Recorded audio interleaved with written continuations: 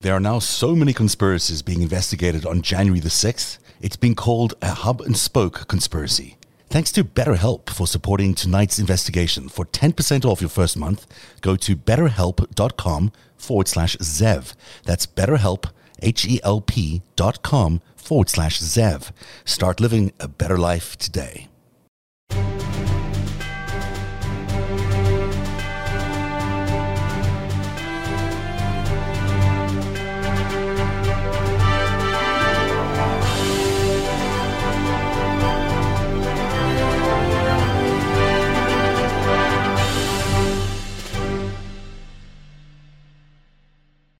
And hello, everybody. Welcome to Narrative Live on a Wednesday night.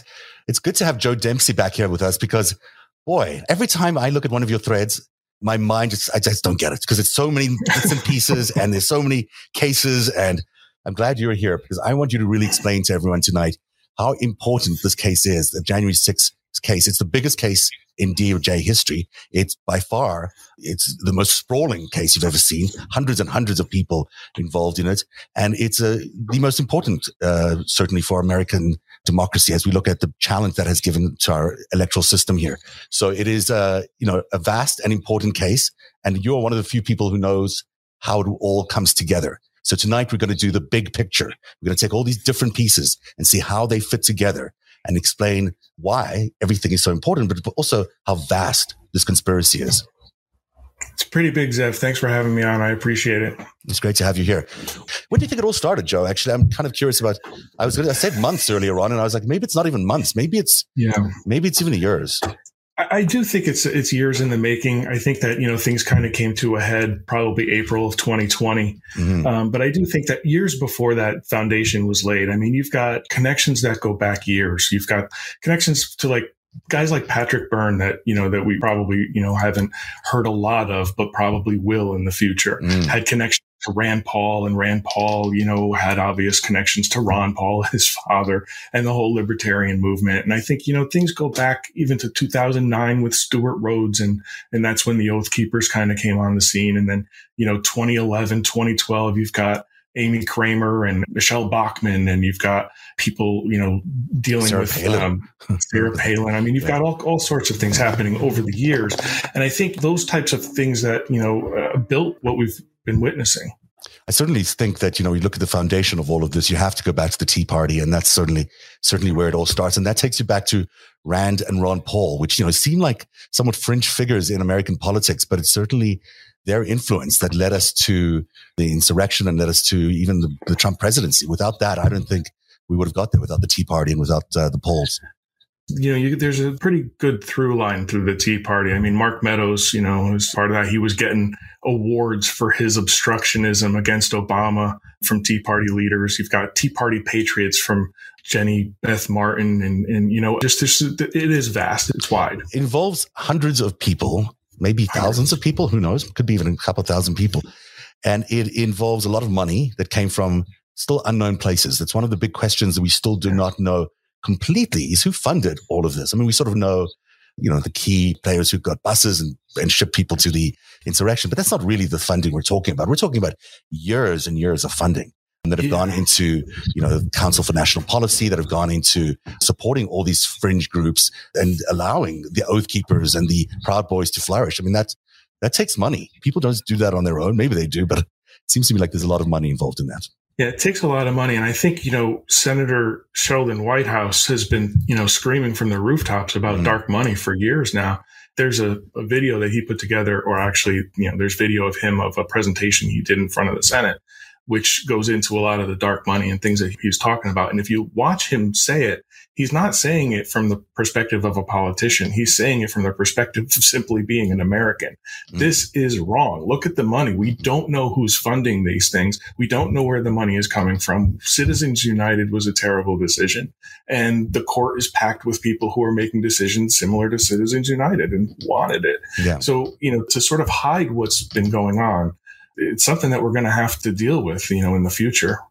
Without a doubt, this is not something that we've been able to unpack. And I think it's still going on today. I mean, you look at the gaslighting going on, these racist laws that are being passed everywhere, what we're seeing in America is two different Americas developing. And one of those Americas is a America that's origins come out of the Tea Party, that come out of a very fringe, or, some would say like extreme point of view. And so we're seeing laws that I can't believe the laws that are being passed they're just so blatantly racist, like the ones in Florida. It's just shocking. It's shocking, and unfortunately, it's becoming normalized because there's really, they're just talking about it as though, hey, this is what's happening, not that what's happening is wrong. Right. Just today, Senator Kennedy was making disparaging comments about, the first Black woman on the Supreme Court. The thing that it churns my stomach, it really is disgusting when you're talking about, just blatantly saying it's not fair to white people. Are you kidding me? Like, the Supreme Court has been nothing but white people. We've had a few Black men on the court. Obviously Clarence Thomas is there now.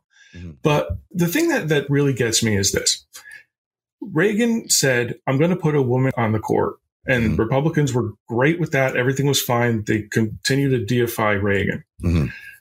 But to say, Biden is wrong to say, let's put the first Black woman on the court. Let's just look at what happened after Reagan put the first woman on the court. Do you know what occurred after that? More women got on the court. I think that's what they're really afraid of. The fact that if the first Black woman gets on the court, more Black women will get on the court. And I got news for you, Zev. It's Black women that are going to help save this country. It really they have already. They have already. That's the reason why we have got every election. Every time they've been asked to do it, they've done it. Yeah. Every single time. Not only are they going to save, look, firstly, women in general are going to save this country because that's what these men are ultimately afraid of. And you see these power structures defending their old systems. It's because they're scared of what's happening around them, which is not just the Black people that are coming around. It's the women, it's the gays, it's an entire threat to the way they view the world and how it should be structured. Those times are over. They're clearly putting up a fight. They've decided to put up a fight. They're on the losing end of that. And the sooner they realize that, the better off we will all be. I was going to talk a little bit about Jeff Zucker. I'm going to leave that to the end of the show because I don't want to interrupt this conversation because it's so interesting already. I am going to ask you to explain two things to me. When we look at Jan 6th, the actual insurrection, thousands of people showing up, storming the Capitol. There's a lot of people involved in that. There's people in the Wilbur Hotel where they're, discussing all these things. Willard, sorry. Willard? Where's the Wilbur Hotel? In the Willard Hotel, there's a war room there. You've got all this kind of legal activity going on.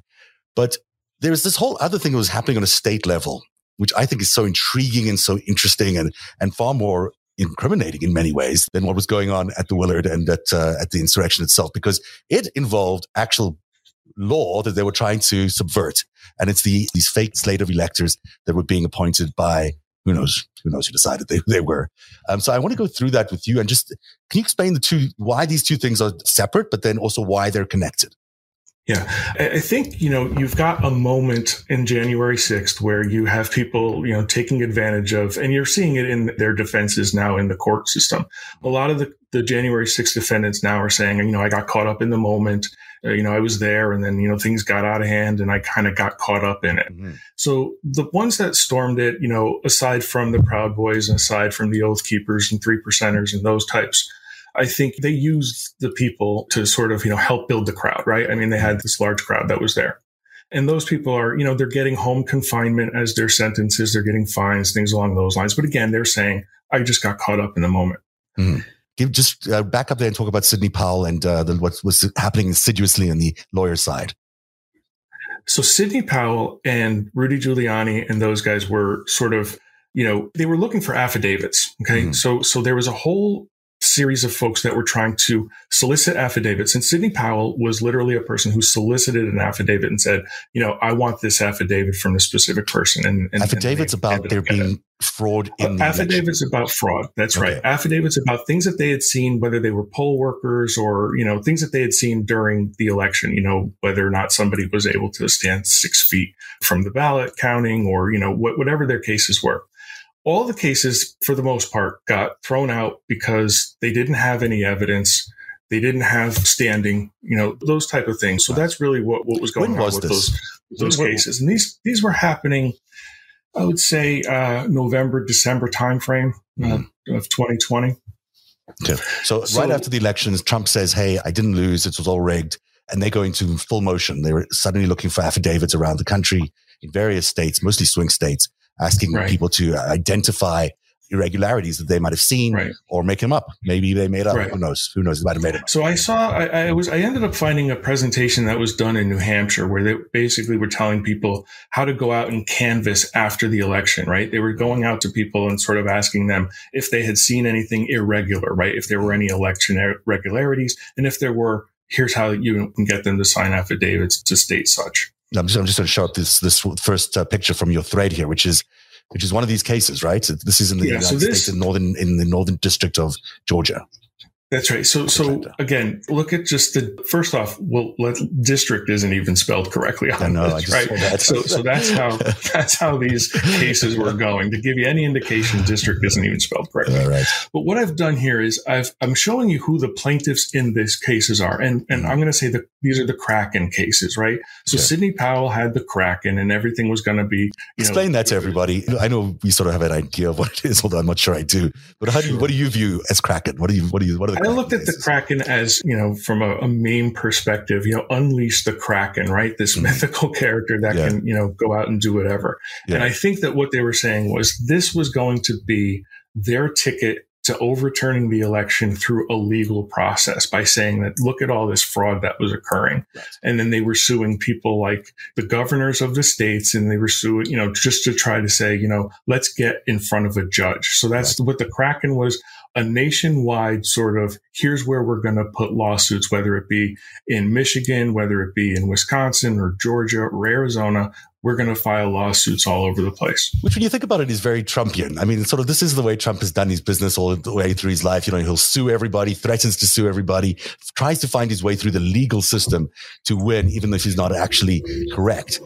So it fits into his MO quite well. And throw anything against the wall and see what sticks. Yeah, which is fine, I guess, if you're doing business in New York, and maybe you've got a couple of judges in your pocket. But this is a whole different case when you're trying to subvert democracy. And it's interesting. The name here that stands out, of course, Brad Raffensperger, who was the conversation that Trump now famously had on the phone asking for 11,780 votes or whatever it was. Please find me those votes. We need to find those votes from somewhere. That happened with the same people, right? We're talking about the same Secretary of State there, and then also Brian Kemp. That's right. Yes. And what we're seeing on this, if you look at the red underlined names that are here, what's interesting about these are plaintiffs that were, if you look at the top, this was filed on 11/25. Okay, so November 25th, this is when this case was filed in Georgia. Each of those names that are underlined are also Georgia's false slate of electors that signed documents on December 14th. This is your genius. I've got to tell you, this is really your genius, because I have, when you posted this on your Twitter account, I was like, oh my God, he's cracked it. He's just cracked the whole thing. Because what's cracking? What's cracking? Let's crack the Kraken. Because it's amazing. This is so significant that these same people who are out there lying, basically, about the fraud on November last year in the elections are actually the same people who then put themselves up to be the slate of electors, the false slate of electors. So it's not like you need to look very hard for this continuity between, Sidney Powell trying to do this in November, and then these people showing up in January saying, "Hey, with this slate of electors, it's all there. You can see the connectivity, and it's such an important piece of evidence that these are the same people, it's the same cast of characters. It's basically, I don't know, they're players. They're not, they're actors. They fit one role at one point, and then a few months later, they're playing another role. But that's because they just have so many cast members." And it's not like they're random people, right? I mean, again, if you were to say, this is, as a voter, I experienced voter fraud, or I saw somebody vote twice, or, whatever your election irregularity happened to be, if you were just a random person, these aren't random people. These are GOP people. I mean, these are people high up in the Republican Party. They're activists in the Republican Party. What this shows us is really the conspiracy, right? I mean, it's one thing showing up at January 6th and storming a building. Okay, that's definitely a crime. Terrible, needs to be sorted out. But when you've got months and months of planning, of fake lawsuits, of fake affidavits being submitted to various courts around the country, the Supreme Court weighing in, you got all this evidence that this stuff actually was planned. We know that because it's all there. They filed the lawsuits. And so, that those same people are still there on January the 6th, and they're still there demanding that they be counted as electors at the same time as you've got this giant coup, this violent insurrection happening outside. Now, both of those things only happened because someone at the very top made those two things happen. It's not possible that we don't have, that we can't get to the conspiracy here without pointing that out. Like you have people doing the coup, the insurrection on one side, and then you have the people on the inside also really doing the coup, but they're doing it through the legislative process. And I think what's important too, a couple of things. One is I've heard Glenn Kirshner a couple of times talk about, a conspiracy. And I think a lot of people say, well, we have this really large conspiracy. And I think Glenn Kirshner has it 100% correct. It's really many conspiracies. Mm-hmm. It's a hub and spoke conspiracy, right? At the center, you have one singular goal, and that's to keep Trump and let's be honest, it's not just Trump in power, but Republicans in power. Right. We have to remember that the Republicans helped him do this. This wasn't just him. He can't do this by himself. No, I don't think he did. I don't know if he did very much. He might have ordered them to do it, but he's not capable of organizing this kind of scale of event. And the second part, and to bring it sort of back a little bit more to the direct line of conspiracy, if you look back to Georgia, those electors, remember the Jeffrey Clark letter was to Georgia, talking about, hey, you guys might want to pick your own electors if you want to. So tell me a little bit more about that. Tell me why that's so significant, because it is very significant, and I just want everyone to understand it.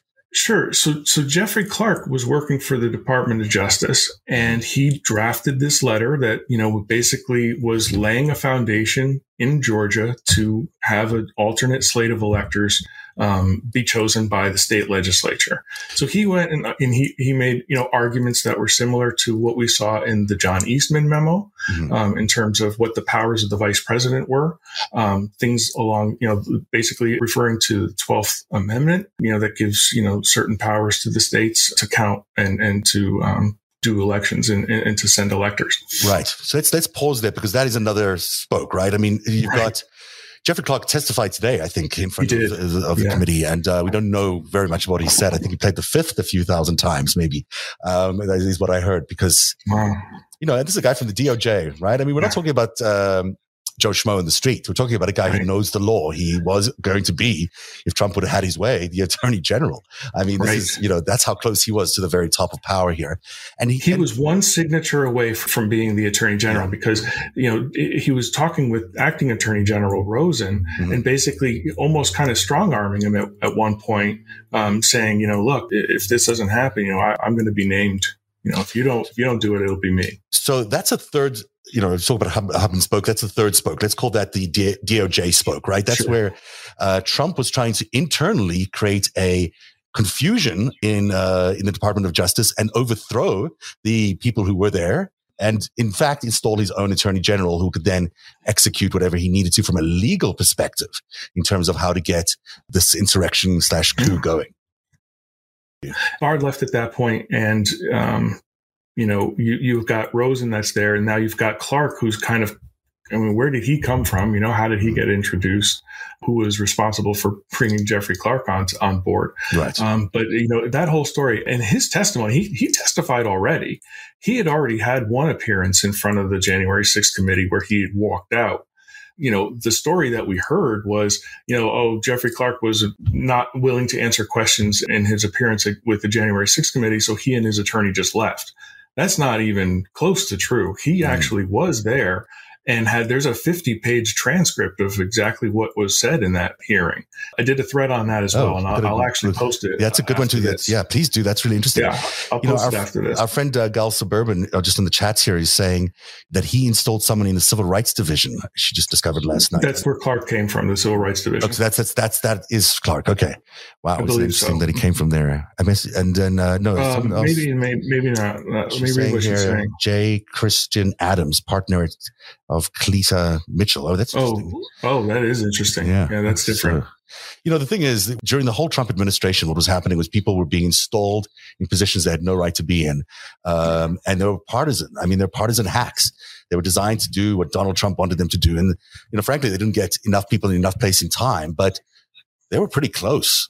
I mean, these things are just so close. Like, Clark was so close to being the attorney general, that would have changed a lot of the situation. And Pence said, okay, I'll do this. I'll do your thing. Let me follow your instructions here and say that these slate of electors aren't accurate.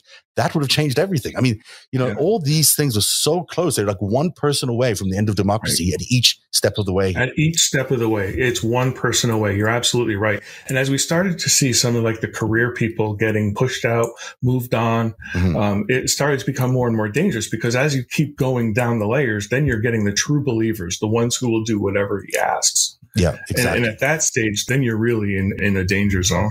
And it's happening on the state level now too. So people should really not think this is over because there is a sense I get from people that's sort of like, let's get back to ordinary life. Let's just get back to normal. And we will have to feel a little bit more normal.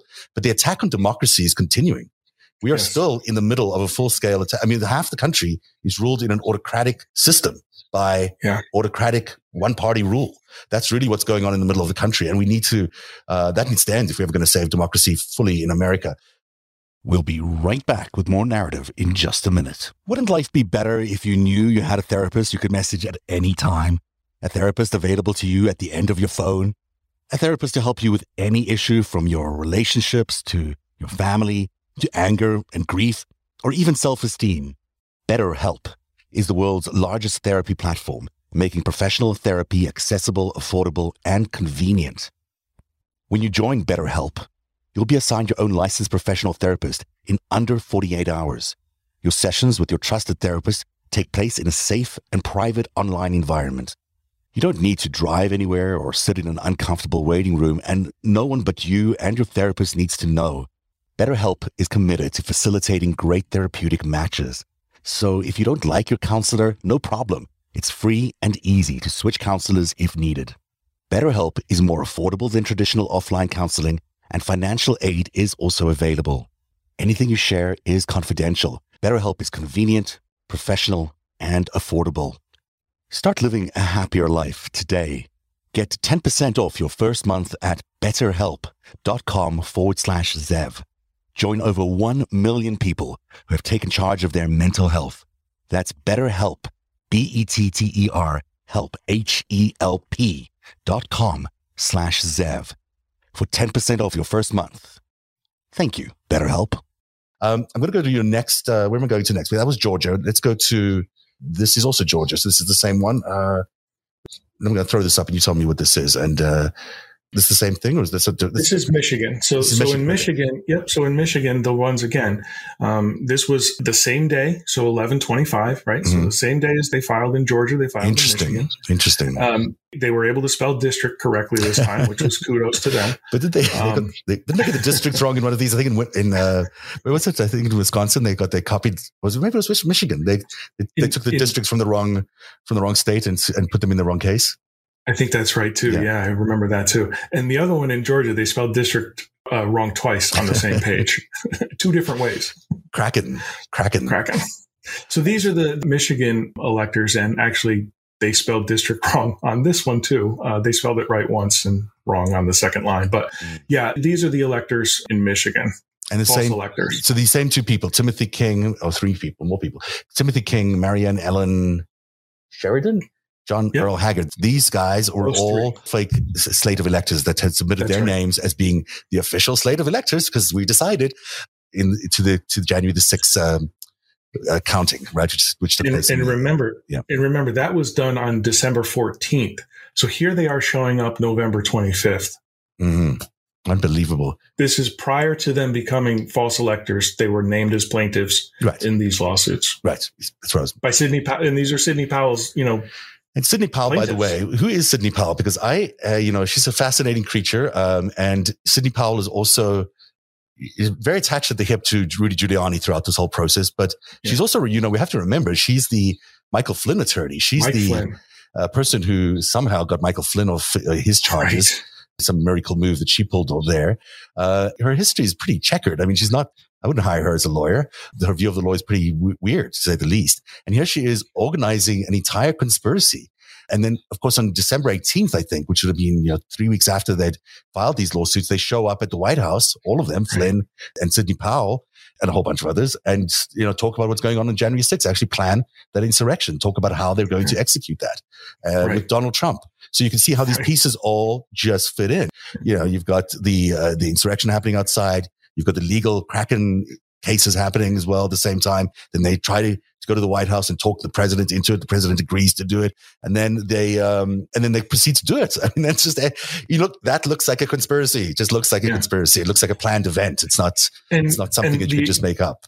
And they weren't there just to talk about, those things. They were literally there talking about Flynn wanted fighters.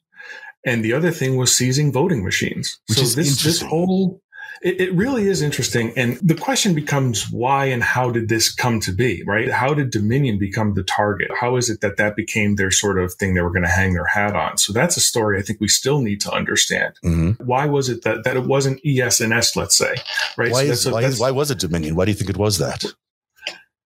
I think I have, this is opinion. Okay. Mm. I'm going to tell you what I think here. Mm. There was a case in, there was an affidavit filed by a guy named Joe Oltmann. Mm-hmm. Okay. One of the affidavits, and that's the one that Sidney Powell solicited. Long story short, I'll go very quickly through this. Mm. Joe Oltmann is from Colorado Springs, Colorado. He has his own podcast called the Conservative Daily Podcast. Mm-hmm. He stated that he was on an Antifa call, right? That's what he called it, and quote unquote Antifa call. Right. And in that call, he heard somebody named Eric from Dominion. Okay. And in that call, he heard Eric from Dominion say, Trump's not going to win. I made sure of it. Right. Now, they take that information and extrapolate from that Eric, the person on the thing, Joe Oltmann says, who's Eric? So he goes and starts Googling and looks it up. And he finds that there's a guy named Eric Coomer who works for Dominion Systems. Mm-hmm. And he starts, basically saying it was him. Eric Coomer went in and he designed the software, or he, had the ability to change the outcome of the election in some way through the Dominion voting systems. That story gets out. Okay. This phone call happens in September. Mm-hmm. Fast forward to, I believe, allegedly happens. Do we know it actually happened? Allegedly happens. Yeah. Okay. We'll say allegedly happens. Yeah. And again, we don't know who that person Eric was. No. It could be Eric, and we just don't know. Mm-hmm. Fast forward to October, where Oltmann is on a elk hunting trip in Colorado. Okay. Right. He's out there hunting elk, and he gets a text message from somebody, and that message, includes an attachment. He reads the attachment and starts to think to himself, hey, wait a second. I remember this phone call that I was on in September, and I'm putting the two things together. And now I know that this is a story that I need to tell. So he starts saying, I have to get this story out about, what I'd heard, Eric, from Dominion. There's voter fraud. This whole election is a scam now because Dominion Voting Systems has this ability to change votes from Trump to Biden. And that's the story that he's putting out there. It's so interesting. I think it has to do with that. There's a lot to it, and I have a thread on this as well. So don't worry, I can send that information out as well. In this narrative, if you will, it gets to Michelle from Newsmax, and she's usually on Fox. She would sometimes sub in for Sean Hannity. Mm-hmm. She gets a text message about, hey, there's this Joe Oltmann, there's this story out there. What do you think? She ends up doing a story on it. The Gateway pundit ends up getting the information. They do a story on it. Sidney Powell gets wind of it, and she says, get me an affidavit from Joe Oltmann. Joe Oltmann writes the affidavit, sends it over, and that becomes really foundational, I believe, for these Kraken lawsuits. So Joe Oltmann, we don't know. I mean, his credibility is probably, maybe a little questionable. But we also, when I think about the Dominion voting machines, I think about where they were used. And, if you were trying to subvert elections in swingy states, I think when you look at the distribution of the Dominion voting machines, they were in places that were more prone to being rigged. In other words, they were looking for places that they could question. That's the basis on which they did the Dominion versus the ES&S. I might be wrong, but that's just a theory. It's possible. And I just want to be very clear to your viewers and everyone else. The information that I'm talking about here all is derived from a court case called Eric Coomer versus Donald Trump et al. And others are in there, and they've all produced. Rudy Giuliani produced a deposition. Sidney Powell was deposed in this. Gateway Pundit's Jim Hoft was deposed. Chanel Ryan, Michelle Malkin, a lot of people were deposed, and all that information I can link to this as well. Great. That'll be very helpful to people. But the machines are important. So just to get everyone back into the headspace of where we're at. So we've got a Kraken effort to try and get affidavits that includes this discovery of these Dominion machines, these voting machine and the rigging allegations around that. Then we've got the actual coup happening outside, the actual insurrection, thousands of people showing up. You've got the plan, which was brought to Donald Trump on I think it was the 25th, maybe the 18th of December. 18th of December. Hard to keep all this straight. And then you've got this false state of electors, which is a whole other thing. So that takes us to, where are we next? This is the Wisconsin slate I think I'm going to look at now. You tell me what this is. Okay, so what are we looking at here? This was the lawsuit in Wisconsin. This is Kelly Rush. She's a false elector in Wisconsin. But if you look the highlighted portion down below, you'll see who brought that case is special counsel for the Amistad Project of the Thomas More Society. Interesting.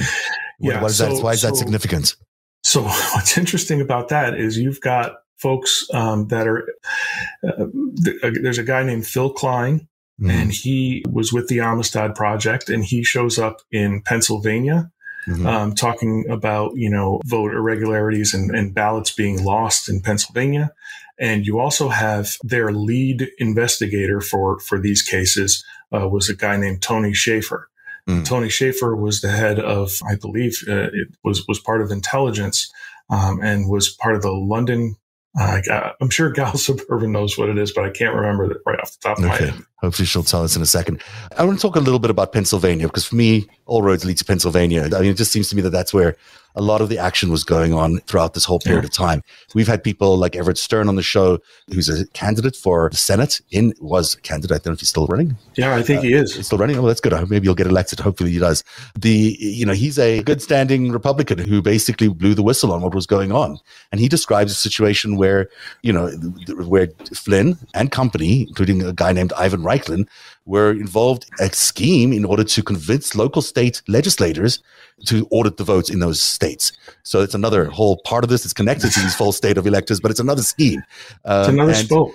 And the other thing we know about Pennsylvania is that was the sort of the home base of at least a part of the Russian influence campaign that, we've discussed on this show endlessly. But there's a lot going on in Pennsylvania. But tell us what happened in terms of the slate of electors there. In Pennsylvania, they actually sort of hedged their bet. I don't believe that they sent any slate of false electors in Pennsylvania.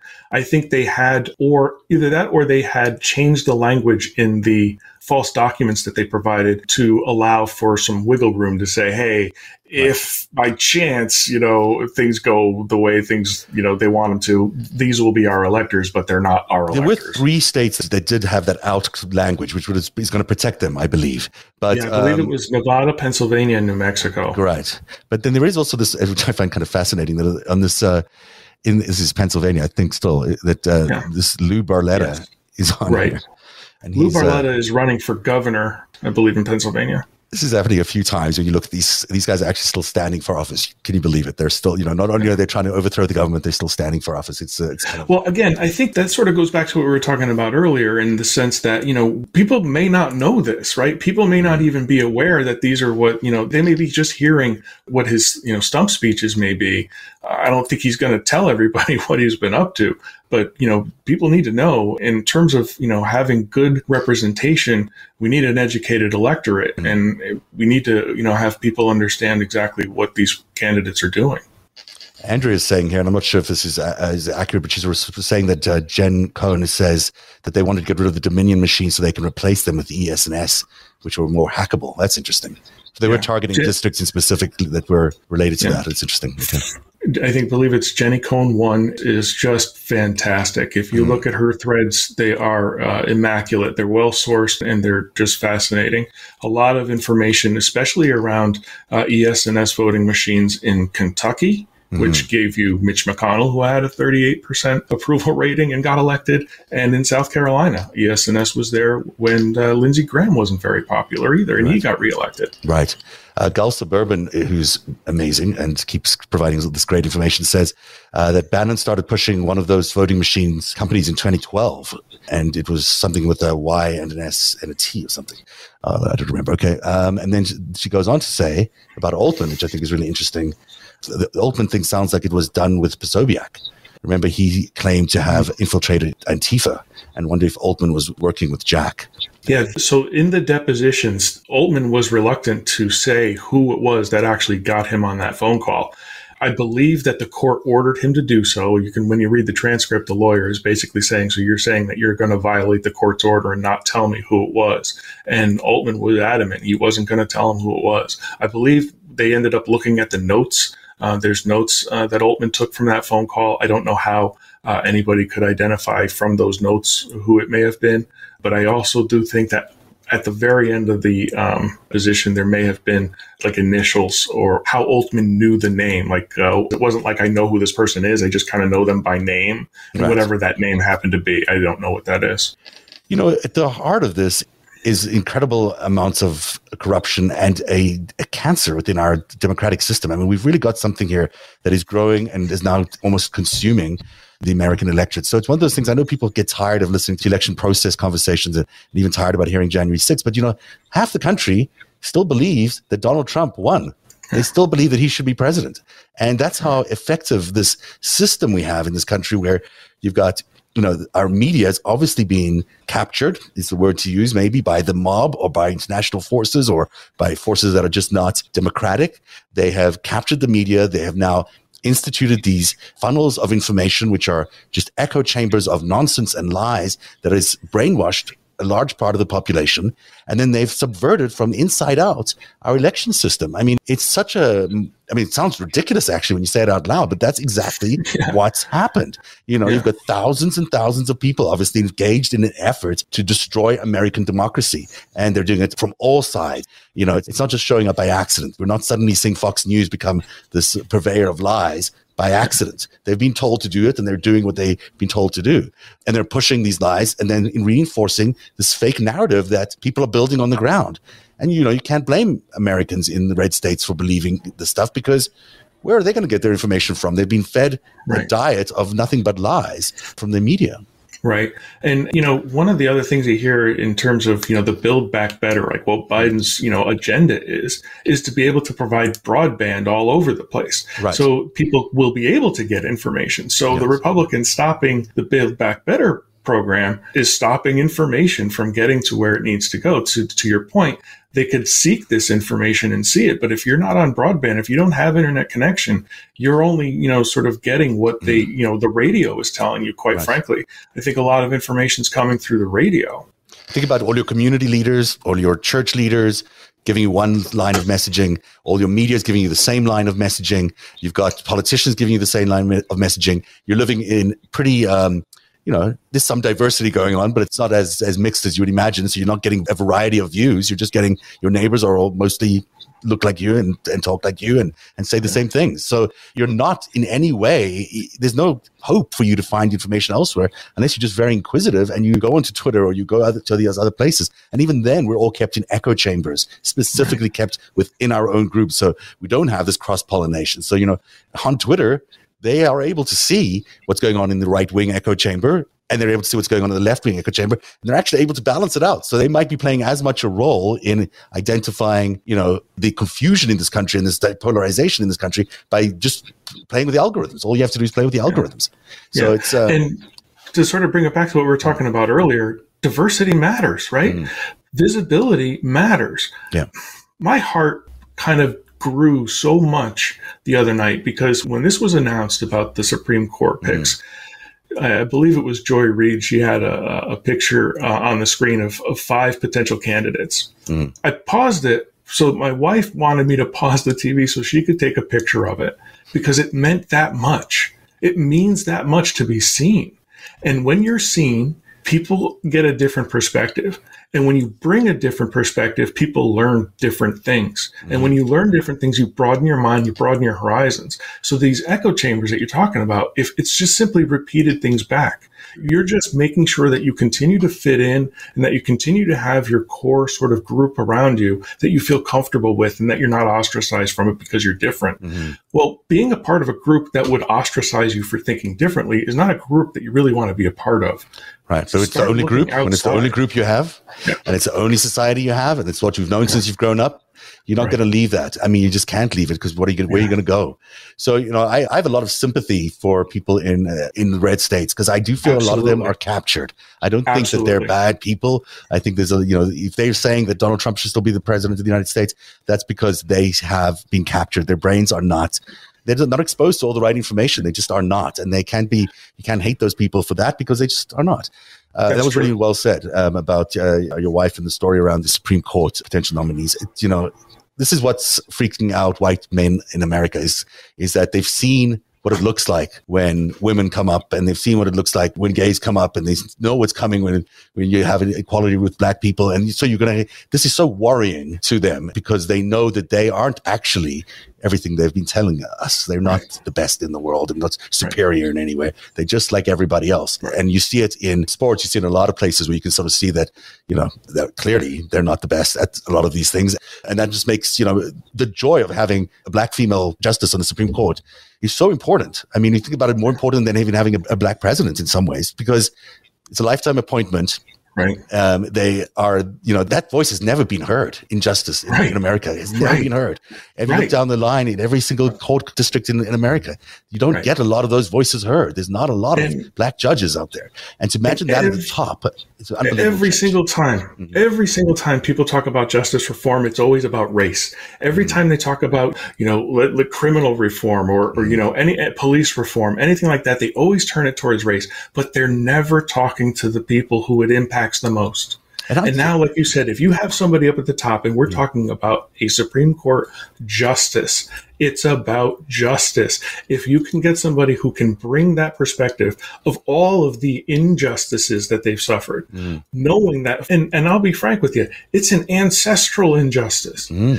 Think of the strength that it takes just to be one of those 5 women that were potential nominees. Think of what they've had to endure. If you're talking about somebody who is a black person, they're probably the only black person in their classroom at Harvard Law School or Yale Law School or wherever they got to get their credentials.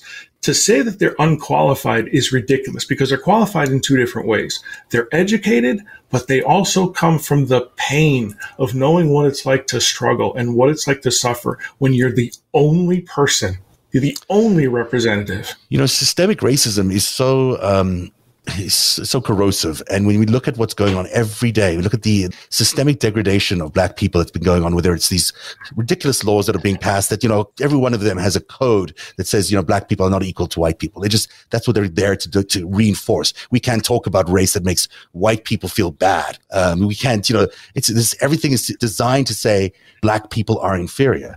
And the only way we overcome that is to bring people of color into these important positions of power, because they will surely be better, if not equal, but probably in many cases better than the people that we've had here before, and create a sense of unity that is what America really needs. I mean, we're not going to achieve America's greatness if we suddenly split apart and create 2 different kinds of countries. We need to unify this country. It does mean we need to unify all of this country. We need to figure out how to unify the most extreme right wing and the most extreme left wing. But we need to get into a place where we're together and equal. And right now, for better or for worse, over the last few years, we've seen the worst of America. We've seen what it really looks like. America is probably as racist as South Africa under apartheid was. It just is. It just has, might not have been called it. It might have had different things, but at the roots of it, there's a lot of racism. And this is our opportunity to overcome that. And there is really only one path. We've got to overcome it.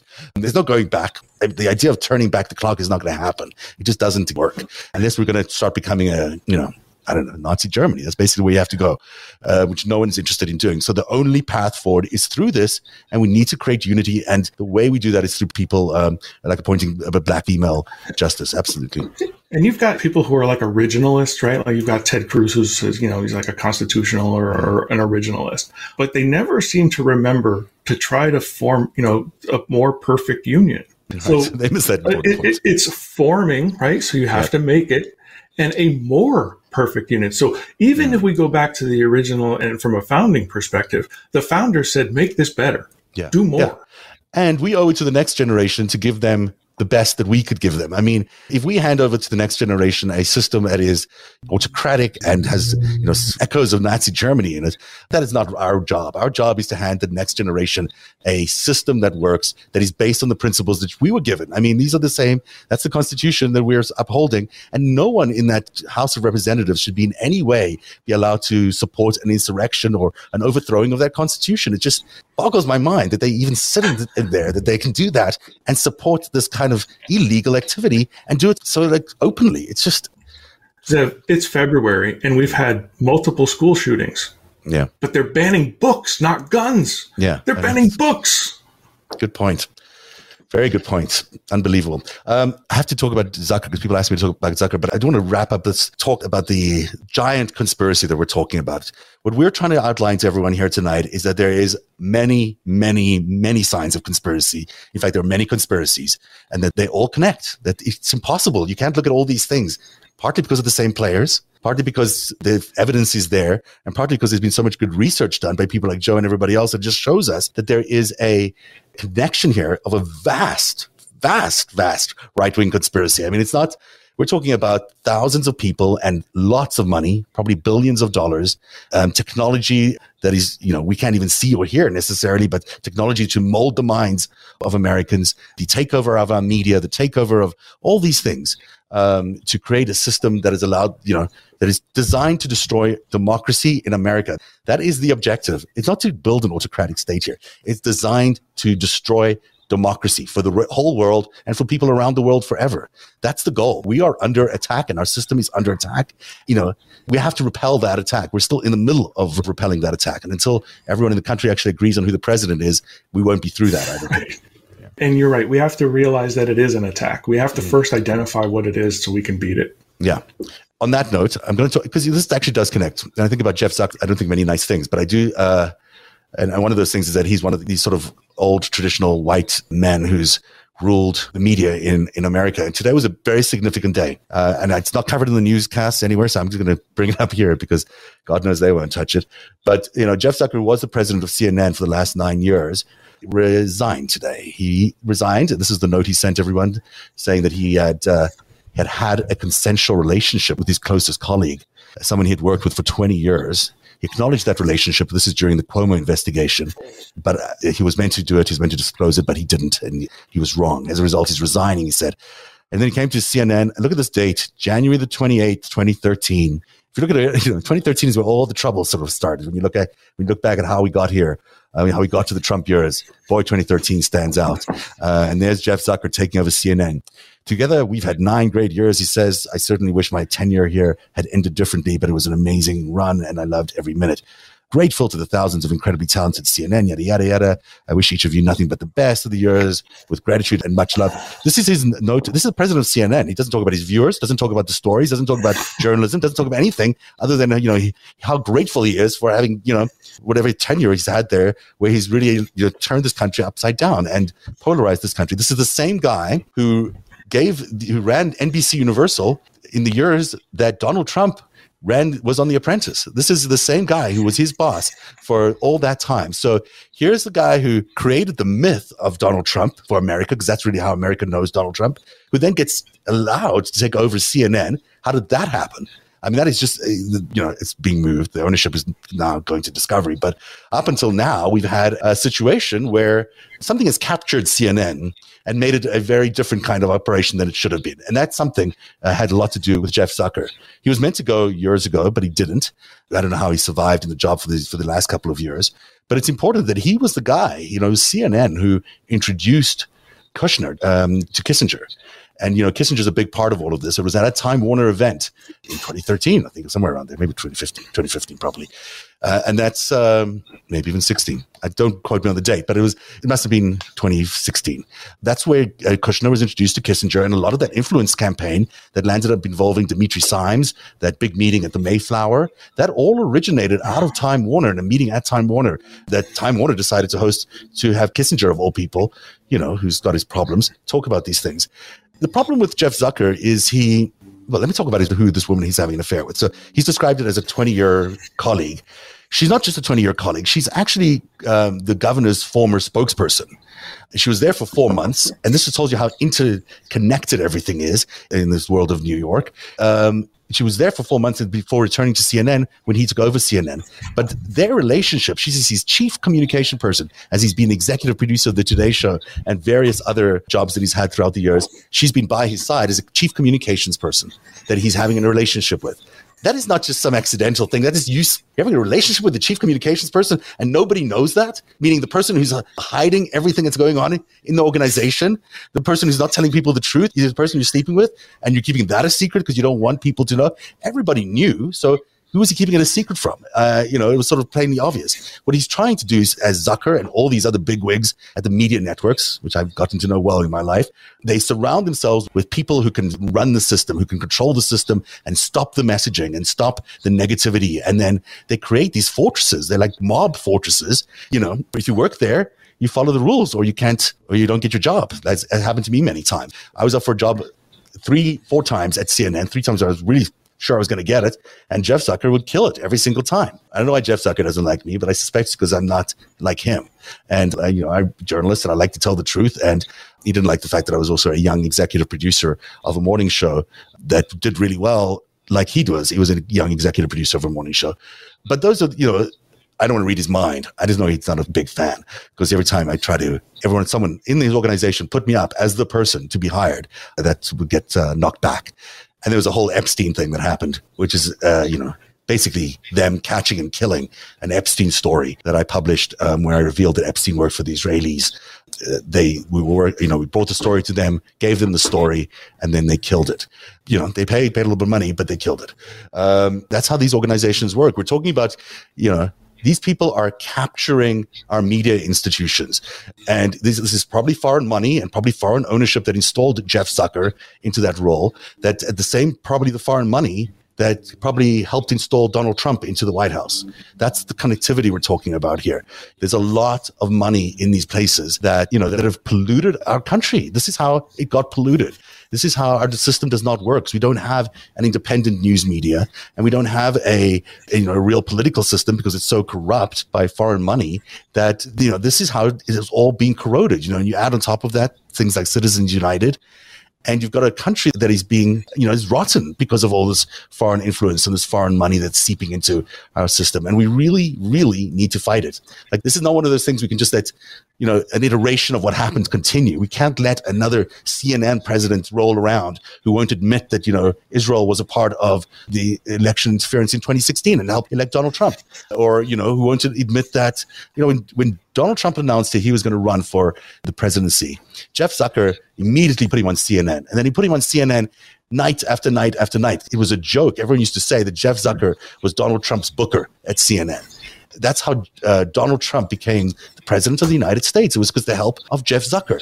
And the fact that this man could walk out of there today with these billions of dollars of God knows how much money he's got, and there's probably some sort of golden handshake to walk away, is now admitting that he is as corrupt by sleeping with this woman for 20 years. I mean, whatever, the relationship is whatever. But the fact that she was also a political operative in the way she was for the Cuomos, and that he then goes and hires Cuomo as the 8 o'clock anchor for his network, and then covers up this whole Cuomo investigation.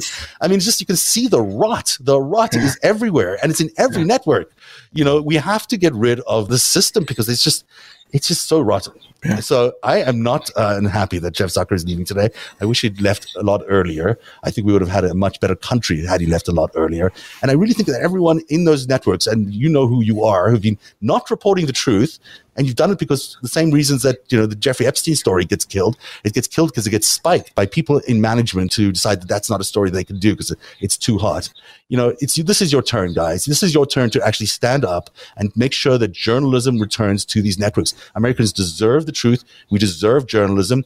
And you know, why have I been able to report all this stuff on narrative that I couldn't do on that these other networks did not report it? It's not because I'm a fantastic journalist. I'm a good journalist. I like to research and I like to do good stuff, but I don't have anyone telling me I can't do it here. But they have people there, they can't do it. And they have an institution which says that they can't do it. And then they get the same echo chamber. And hey, everybody likes the $1 million salaries over there. They're not going to give that up. Why would they give it up? So, you know, hopefully some of you still have some morality, some ethics involved, and are willing to stand up and get the kind of leadership at these networks that is important. We need to have people who care about the truth and who care about a country. I'll just plainly say it. I mean, CNN is very pro-Israel. That seems to be where the money comes from. It's pro-Russia in terms of its Dimitri Simes connection there. You know, it feels a little mobby. It feels mobby to me, CNN. And we need to understand that. Now, maybe under the new leadership, it'll feel different, but that's who's captured CNN, which is supposed to be the American news network. And it's not the American news network, because if it wasn't the American news network, we wouldn't be in the situation we're in. Thank you, Jeff Zucker. All right. Okay. I think I should leave it there. I'm not even going to ask you to comment, Joe, but you can if you want. Well, you know, Zev, I think you're right. The truth needs to be explained. Mm-hmm. I think people need to stop, you know, like opinion news is, you know, entertainment, right? News is news, and we need to know the truth, and we need to have people tell us. It's not even that. What he did, what Jeff Zucker did, is he wanted the sports. He wanted to see sports in news. So he wanted two sides. It was Sports Center. Yes. So he was going to create much fighting as possible, polarize us as much as possible, bring as much, you know, crazy people from the right wing and crazy people from the left wing and have them argue with each other and gaslight each other to death every night in the news. And of course, you're going to get a country that's, you know, is polarized because that's what you're feeding them. You're feeding them stuff that is making them, you know, a polarized country, and that's inciting anger and fear and frustration. And then, of course, you're going to get those clashes. Of course, you're going to get people trying to show up on January the 6th and overturn an election. It's the job of the media to report the news. It's not the job of the media to, I mean, you can give opinion. I think you can give some opinion, but it's going to be based on facts. It can't just be blown out of proportion in this ignition of fighting and attacking each other. It's just, that's what the news has become in America. You know, it's just about lies, and it's about fighting, and it's about anger, and it's about fear. And this is not a country that's been built on that. That is not America. America's not about fear. If anything, it's exactly the opposite. So we really, and that's why I think that there's an opportunity for them to course correct, like you said, and we have to look at those opportunities. And what I put out sort of in my thread today too was all the things that we talked about tonight, right? Especially what you've just said about CNN and what they've done, and you know, everything that we've talked about in terms of the vast conspiracy. If it angers you, remember in November, when we get that opportunity to vote, remember what Ted Cruz said. Remember what John Kennedy said today. Remember that in November when you're at the polls. Remember what the Republican Party did to help Trump try to seize power and remove our democracy. Remember in November, when you get that information about, you know, hey, we've got these false electors and it's going to be, you know, we're telling you the Democrats are committing election fraud. Meanwhile, they're actually committing election fraud. Remember in November. And earlier, you know, right now, because there is also, you know, the nation's airwaves are not owned by the networks. They're owned by the people. We give it to them to use.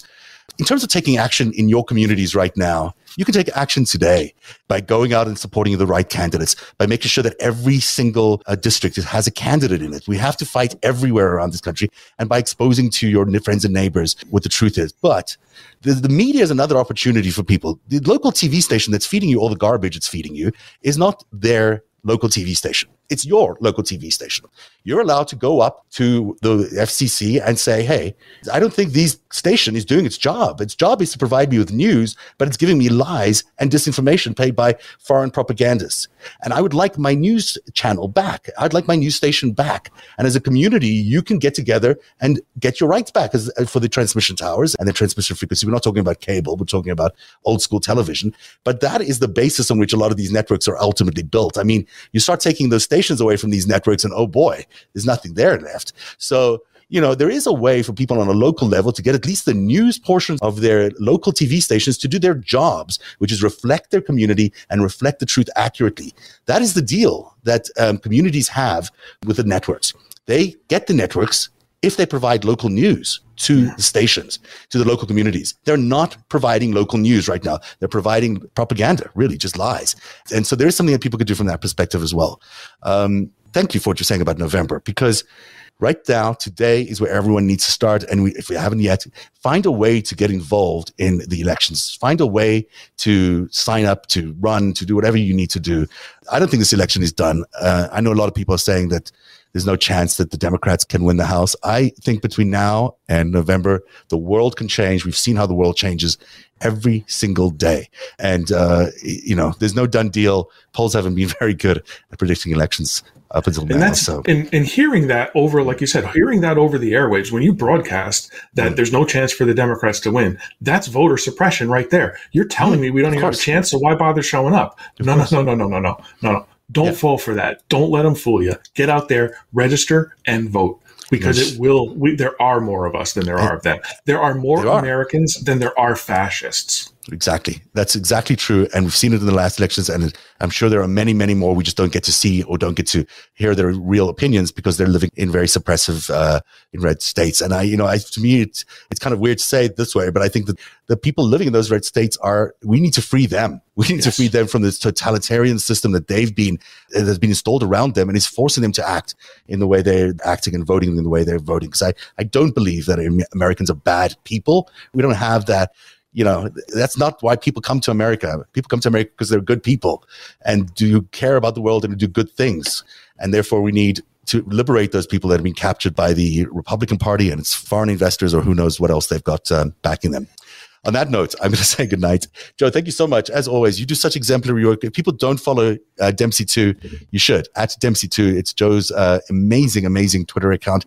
You put in hours and hours of work looking at every single one of these court documents and connecting these dots in a way that is just so smart. And I have to say that this connection between the Kraken affidavits and the actual people who put their names up as the full slate of electors, that is such an important intersection. That is where the spokes meet, actually, and everyone needs to pay attention to that.